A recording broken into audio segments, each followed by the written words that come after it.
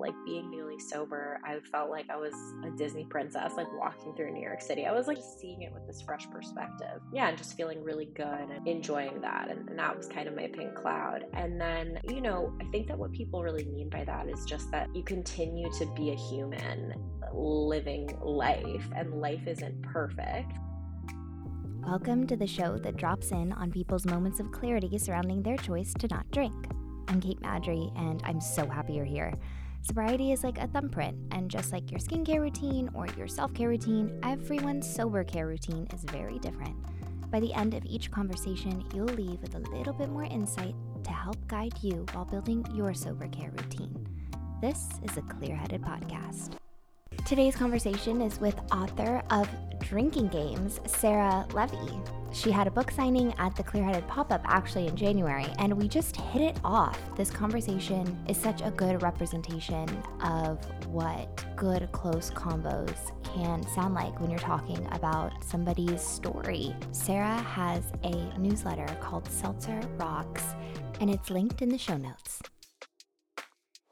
I think we just get into it, and if you can time travel with me and go back to the moment where you really realized alcohol wasn't serving you anymore, what was that moment of clarity like?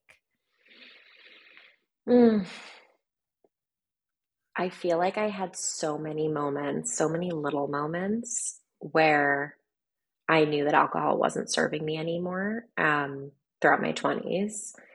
And they needed to kind of like pile up before I was really ready to eliminate alcohol entirely, because it really seemed like it would be the end of my life. Like not drinking seemed like it would really be the worst thing ever. But that final moment was a little over 5 years ago now, like 5.5 years ago. I was living in New York and I had just turned 28. And I was just in this point in my life. It just felt like, you know, a lot of my friends and people that I was close to were like moving forward and finding their life partners and advancing professionally and just like knew who they were. And I felt like so stuck. And I had this night where, like so many other nights before, I went out, I drank too much. I woke up feeling so hungover, feeling really embarrassed about how I had behaved. And I was just done. And I think it was all those other little moments that had come before and like the little whispers that I had sort of been ignoring for so long, telling me like, you don't drink like other people. Like you're probably like going to need to stop drinking at some point. Like it would kind of come in and out. It was all of those little moments combined that on that one morning, they were so loud, and it was just like, I kind of felt like I'd been smacked over the head. I was like, wow, I need to stop. I'm so unhappy, and comparing myself to like all these people in my life and wondering what they're doing that I'm not doing. And maybe I need to just eliminate this one thing that constantly seems to make me feel worse. And that was kind of like this weird, I call it like a gift of desperation, because it was this like weird moment where I just felt so desperate to make a change. And I needed that. I needed to feel so hopeless to do something that felt really radical, which was, you know, go sober. Yeah. And now you sit here like 5 years later, over 5 years later, and that radical change, like, I don't know, I guess I'm speaking with my own perspective, but it did feel like it was going to be the biggest hurdle to overcome and the biggest thing to set down and the hardest thing, and it's going to be so impossible. And now I'm like, oh my gosh, I did it. It's so much better. And now my mindset is like, it's very easy for me to be like, no, I don't want to drink because I see the benefits of it. Do you feel that same way too? Like as time went on, did it feel like less of a hurdle or life downgrade like it once would have seemed like? Oh, definitely. I love the name of your podcast. Clear-headed is exactly how I started to feel, and I started to feel that way pretty quickly. Like I would say within probably the first 3 months that I stopped drinking, I started to feel just so much more comfortable in my own skin, so Mhm. much like I was sleeping better. I felt like my skin looked better. I felt like I, just like the act of going to sleep and putting my head on the pillow and remembering everything I had said or done, and then Yeah. like waking up in the morning, still remembering what I had done the night before. Like, I didn't have that for so long. For so long, I felt Yes. like I was like waking up and kind of playing detective. Like, how did the Yes. night end? Do I have my wallet? Do I have my phone? Like, who did I Mhm. text? Right? Like, is anyone upset with me? And just that kind of calm and peace that I felt every day was incredible. And yeah, I mean, I feel like I wouldn't still be sober if I didn't start to feel so much better so Yeah. quickly, and today, like, it definitely doesn't feel like a downgrade or like I'm not, living my life to the fullest or having fun. Like, it's been the complete opposite for me. That was the fear before I stopped drinking, but then once I kind of like dipped my toe into sobriety, I realized like how amazing it really felt. It's funny because I mean, there's all these words like that we use or I've heard to describe the pink cloud effect where people Mm, almost warn you about the pink cloud effect. Like you're going to get on this kind of replacement high of being like I don't have hangovers and I remember everything. And there's kind of two warnings I personally got about that. One, try to extend that pink cloud as long as you can and really like understand where that gratitude is coming from so that it doesn't go away. And then the other point of view was like, that's going to go away. That happiness is going to go away. And then you're going to be left to your own devices. So you better get a system in place. Did you get any of those notes or even like internally after that 3 month were you like, okay, um, I feel like this high is going to end? hmm I remember hearing people talk about the pink cloud, and I felt nervous when I would hear about it because I felt really good. And I was like, wait, Hmm.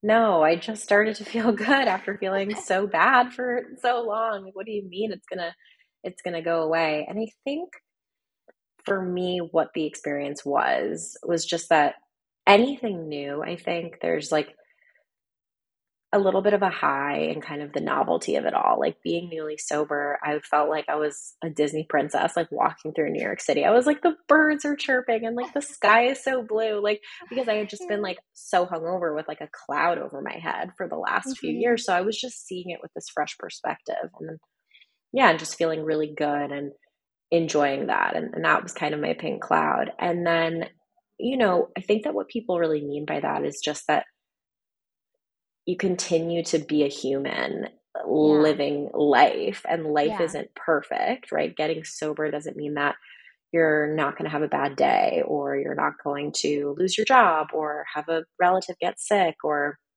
whatever it may be. And so I think coming out of those initial few months, I would say I was kind of like in my pink cloud for a while, for like maybe most of my first year. I just was like really, and I think I've also had other pink cloud periods in sobriety, Mm. where I'm like, to your point, really tapping into the gratitude and just like it never gets old waking up on a Saturday without a hangover, right? Like that Yeah. feeling is I can tap into. But then, yeah, I think like there were just other periods of life where life was lifey, and I knew that like, you know, drinking would only make it worse. So I Yeah. was always confident in my decision not to drink, but that sort of pink cloud effect dissipated for me at different periods. And then it's come back and then it's dissipated, right? And Yeah. I think, yeah, like what you're describing with having tools in place for when life throws curveballs at you is probably what people are trying to Yeah. convey when they talk about the Right. pink cloud. Totally. I think like the most important one I've realized is what you just said. I know that drinking is going to make it worse. The Hmm first tool that I gained was perspective shifting, just shifting your Mhm. perspective on how you see something that you used to think was like your BFF. Now you're like, Mhm. you're a toxic ex. I really don't want you to do anything for me. Contact me, hit me up, come over for a one night stand. Like, I don't want booze to be my toxic ex at all, have any access to me. When you had that perspective shift, realizing, that it wasn't that alcohol wasn't serving you anymore, how have you navigated continuing to like shift your perspective specifically in your career path? Like, you have this incredible book called Drinking Games. I think you had talked or mentioned to my girlfriend Sarah when we were at the pop-up that like you had wanted to write for a long time, and it wasn't until you stopped drinking that you had the motivation, the, I don't know, inspiration to go ahead and Yes. execute that dream. How did you go about that? How did you motivate yourself to do that? And like, what did that look like in terms of just feeling like, I don't know, this is a wordy question, but like, I'm with what you. was that Yeah. like? Did you get overwhelmed? Were you like, holy shit, I'm writing a book. Wow. Wow. This is full circle. I'm doing it. And, Yes. like, did it trigger you? Did you feel overwhelmed? Like, what was that like? What was it like? So before I got sober, I was the girl at the bar talking about all the things that she wanted to do. So I was talking about the book that I wanted to write. I had always wanted to be a writer. I studied creative writing in college. And I just felt a lot of like, there's so many labels: imposter syndrome, paralysis, whatever, perfectionism, like not even starting something because I didn't think it would ever be good enough. So Yeah. I think regardless of the term, I wasn't writing and I was talking a lot about how I wanted to write. And I ended up working in marketing, as a lot of like English majors do. And I was working at a startup towards the end of my drinking, and then the first year that I got sober. And, I think that as I became more connected with myself in sobriety and just started to feel like more aware of how I was spending my time, I really started thinking more about this dream that I had. And, I would read books, and, right, I wasn't going out like every single night. So I was home, I was watching TV, I was reading books. I was sort of just like reconnecting with these things that I had once loved. And I just, it wasn't like an overnight, I'm going to write a book. It was, well, maybe I can write like one freelance essay. And I did that. I pitched an idea for a story that I had about sober dating and how awkward it had been for me. And I wrote that for the cut and had a positive response to that. And just sort of like similarly to in sobriety, where I was really taking it one day and one step at a time, I started doing the same thing with my writing. And a couple of years later, I left my full time job and decided to pursue writing full time, and started writing my book, which is now out and called Drinking Games. And yes, oh my gosh, I had so many moments throughout that process where I was like so grateful and excited to be doing it, and so terrified that I wouldn't be able to finish, that it wouldn't be good enough. I still have that feeling where it's out, it's done, and I'm like, is it good enough? Like, do people like it? Right? Like, what will my next book be like? Will people like that one? I think those are just thoughts that I'll probably always have. I don't know if everyone has them or if that's just like the way that my brain is wired, but it really was just such an exercise in taking those next right actions and like doing it 1 hour at a time, because otherwise I would get so overwhelmed and think like, well, what is this going to look like in 5 years? And I couldn't do that. I wouldn't have written a single sentence if that was the mindset that I had the whole time. Yeah. Well, first of all, yes, I think every creative person thinks the way you do. Hmm. I think any person in general who is doing something they love, maybe, I mean, even like parents who are raising a Hmm. child, they probably sit there every day and go, am I doing this right? What's going to happen in 5 years? Like, I think that means that you're paying energy and putting energy into something that you love. So, you're not alone in that feeling. Thank Um, you. I also think I love the parallel that you just drew. It is like a one step at a time for everything. Hmm. Drinking, creating, not drinking. Um, but what I found for myself too is that those like tendencies like perfectionism and like analysis paralysis where you're like, well, how am I going to do it and where do I go? Other than taking it one step at a time, what else do you do to like calm those voices that maybe alcohol used to once quiet for you? Do you Hmm. meditate? Do you journal? Do you worry once, Yes. worry well? What's your strategy on that? I meditate. I don't do it perfectly. I try to do it every day, even if it's just for 5 minutes. Sometimes it helps immediately and I feel a shift. Other days, not so much, but it's a practice and I just try to like be consistent in it. And I have had periods where it's brought me a ton of relief, like during the pandemic and really writing the book. I was meditating pretty consistently. I love to journal. I've journaled my whole life, and that's always been like literally since I was 7. Like I have old journals, and that's always been a really therapeutic practice for me. But the biggest thing I think, honestly, is like getting out of my head after I've done those things. So I'll meditate, I'll journal, I'll get it all on paper. And then it's like, how can I be of service to someone else right now to get out of my own like spiral, right? Sometimes that's just like getting out of the house, going for a walk, calling someone and like asking them how they are and really listening.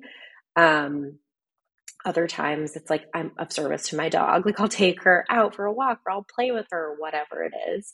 Because I think for me, a big part of why and how I drank was because I was so self obsessed and like just constantly thinking of what did other people think of me? Do they like me? Right. And I need to lower the volume on that when it starts to get really loud now.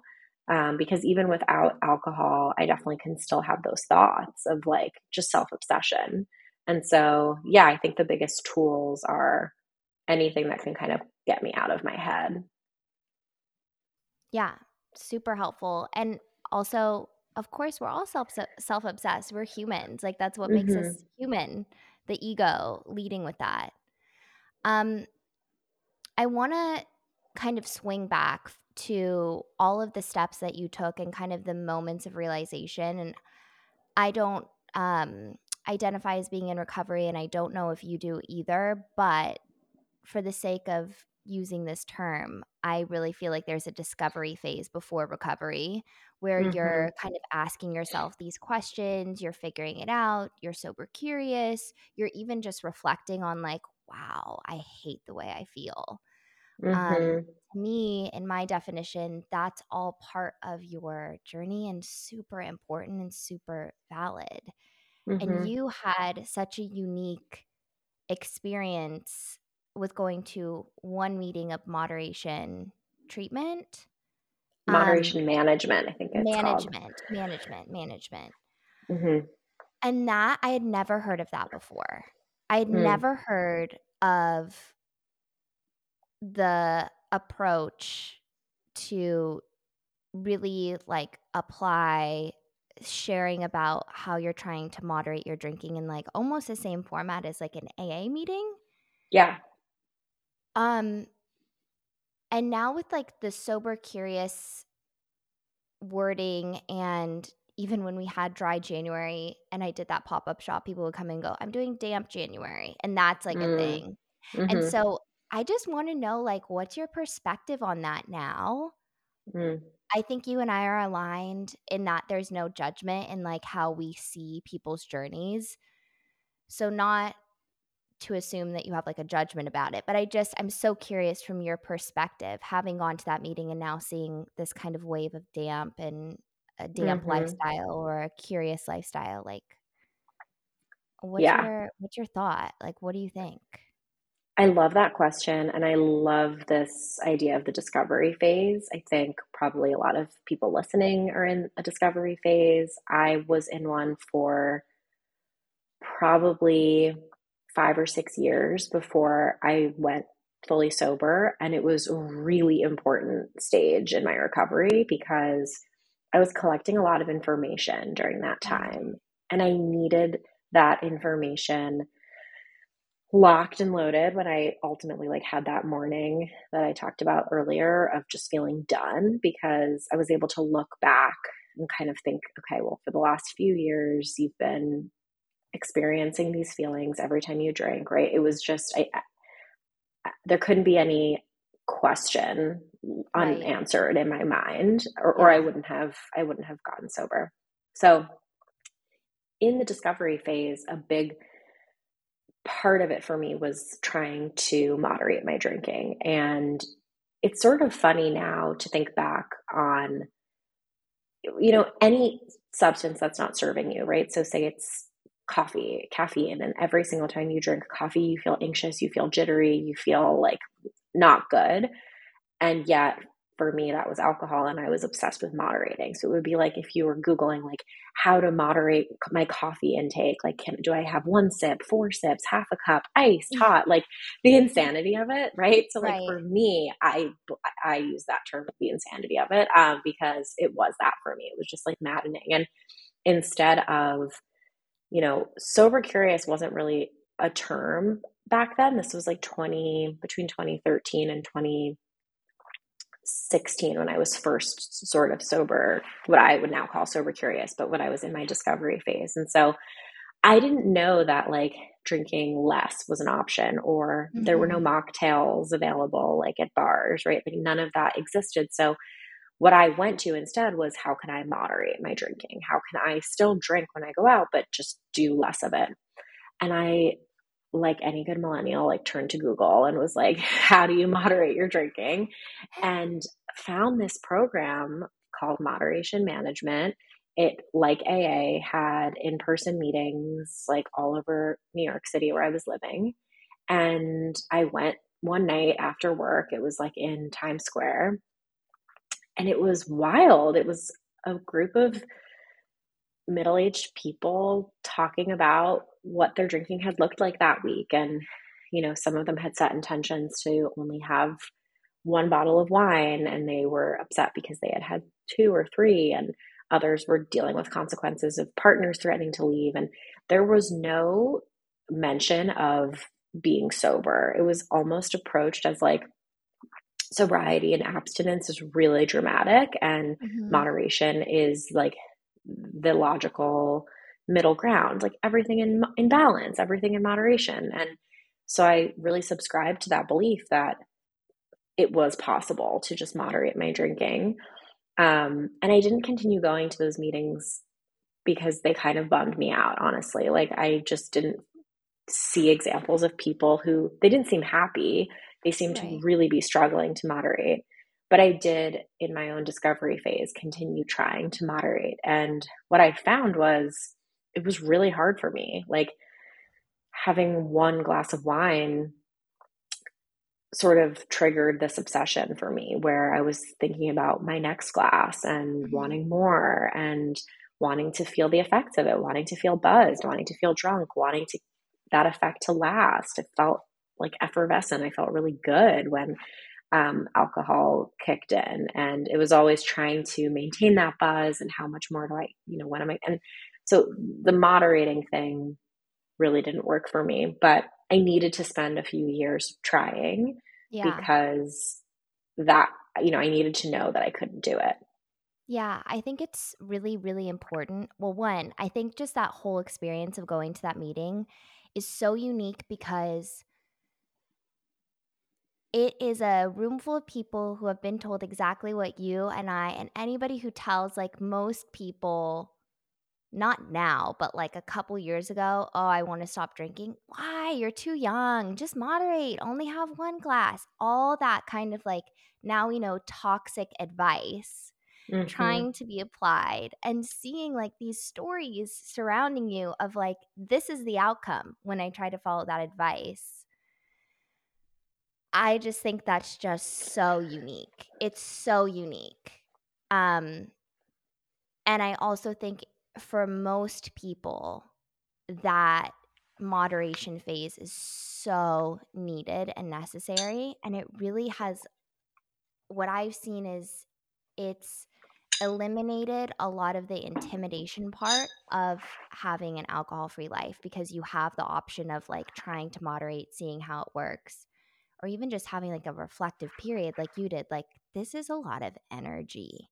Even if I accomplish, quote, "moderating my drinking" right now, it's still, like, a lot of energy to be sitting there thinking about when I can't get another glass. How do I do it? Maybe if I, like for me, I used to be like, if I order everyone a shot, then it won't Mm-hmm. be like I'm taking a shot. It's like everyone, and it's fun and it's cool. And then I will casually slip in, "Let's do another." And I would just end up spending, by the way, so much money So much money. Same. to make it seem like I was with it. So I really I love that. I mean, sometimes I even still think about it too. This is such a random question, but do you ever have, like, dreams that you've, like, been in that situation, you're like, "Oh, I drank," and Yes. you wake up and you're like, "What the hell? I didn't Yes. I feel weird, I feel weird." Yes, I do have them. I had them all the time my first year, and I would wake up terrified. And I remember talking to a sober girlfriend about it, and she was like, "Oh, those are good. Those are healthy. It's good to have like a healthy fear of drinking because it keeps us doing the stuff that we need to do every day to Right, kind of like maintain our, I'll just use the word recovery, right? right. Um, because I think otherwise, like the farther I get from a drink, I really can forget what it was like and how bad Totally. I felt. And those Yeah. dreams are terrifying, but I wake up and I'm like, oh my God, I'm so happy that I'm sober. I'm so happy it was just a dream. Right, it's like that little validation, and even when I've Yeah. talked to other people on here, a lot of people's stories are instead of them having a dream that they went and they slipped or they went for that drink or they kind of buckled, Hmm. they did it in real life, but it's like that Hmm. fuel even though is just validation that you were on the right track, like, just go back to that track, it serves you better and it makes Hmm. you feel better overall. Yeah. Um, yeah. Also, I just have to say I was the exact same with like buying everyone shots and ordering for the table. And like I remember being at a dinner once and the it was like for someone's birthday and then the check came and he was like, "When did you?" He was like, "Did you order two more bottles of wine?" Like for everyone like and I was like, "No, that's so weird." But like I had and Yeah. then we had to pay for it and like no one wanted to drink it and I was just like I'll drink it, right? I was constantly thinking of like getting everyone as drunk as I was and being like, it's Yeah. fun. Like, let's take a shot. And it was my own mental like I know, stuff. and then it's what's so, like, interesting about that too is it becomes your personality in your friend group, or at least for me it did, like, Hmm. yeah, Yes, when me we go too. out with Kate, it's super fun, like, she'll buy us Hmm. shots, she'll do, and then y it's like this hamster wheel. It's, like, so intimidating and hard to get out of, Hmm. um, Yeah. but you Sarah's can get always out of it. down. Yeah, right, Yeah. right. Always down, always down. Hmm. Um until you're, like, 2 down. You're 2 down on yourself, you're 2 down in your mental, you're 2 down in your goals and your dreams, and you've, like, lost yourself. Yeah. Um, and it sounds like that's where you got clear-headed, and it's where I got clear-headed. Nice plug. Yeah. I wanna wrap this chat up with asking about, like, the now, and what do Hmm. you do? What is your, like, sober care routine? What tools and fun things are you reaching for right now in your life? Yeah. Yeah. It's really interesting being at this stage of sobriety, like 5 years in, where the newness has worn off. I still am doing a lot of the things I did in the very beginning, but it takes a little bit more work, I think, for me to feel as good as I did when I was newly sober. So I meditate. I do have like a relationship with what I call the universe, just like something bigger than me, where like that helps me feel really connected and that I'm not like solely responsible for every single thing that happens in the world because that was just always a source of anxiety for me and Yeah. and kept me like in my in my kind of hamster wheel. I do identify as being in recovery, and I do have a community of other sober friends and sober women, like in particular, who I lean on pretty heavily in moments where I'm struggling. And so that today doesn't look like me wanting a drink, but there are moments where I feel like, you know, like we were just talking about, like the thinking, everybody hates me, or I can't do this, I can't write another book, or I moved from New York to Los Angeles during the pandemic. Like, I'm never going to make new friends. Just like all of those life obstacles and moments of uncertainty, having a community of other people who also don't drink is really helpful, because I think for other people, the answer might be, oh, you're in a new city, like meet up with someone for drinks or, Mm-hmm. whatever. So just having people who get it is a huge part of kind of how I stay on the beam. And then just like self-care things, I like to be active and move my body in ways that feel good. That was something that I really wasn't doing. I wasn't really taking care of myself when I was drinking. Getting good sleep, like drinking a lot of water, just showing up for myself, and you know, things that I didn't think about when I was like down to go out with whoever and staying up all night and then sleeping, the rest of the day. Yeah, I love it. Moving your body has been like a theme recently. I think it is really important, especially just even in your brain chemistry, Yeah. like dopamine or the serotonin is released with certain workouts and certain things and certain cardio. Um, I Yeah. definitely And do. I remember being told early on in sobriety, like if you move a muscle, you change a thought. So anytime I'm kind of in a thought spiral, and doesn't Yes. have to be like CrossFit or anything intense. Like I don't do anything like that. Like I don't run. Like I go for walks. I really Yeah, like Pilates. I like yoga, whatever. And if you love CrossFit, do CrossFit, right? It's just, I think, totally. finding something that you enjoy. I think there's a really strong mind body connection there. Yeah, I agree. Well, thank you Hmm. so much for sitting and talking with me. Yeah, Uh, I'm so happy to have you in my network of people that I can look up to, and thank you for me writing the too. book, and I'm excited for the next one. Thank you. Thank you so much for having me. I loved talking to you and so glad to know you. Yay! For more guidance on building your sober care routine, head to clearheaded.co or follow us on Instagram at clearheaded.co.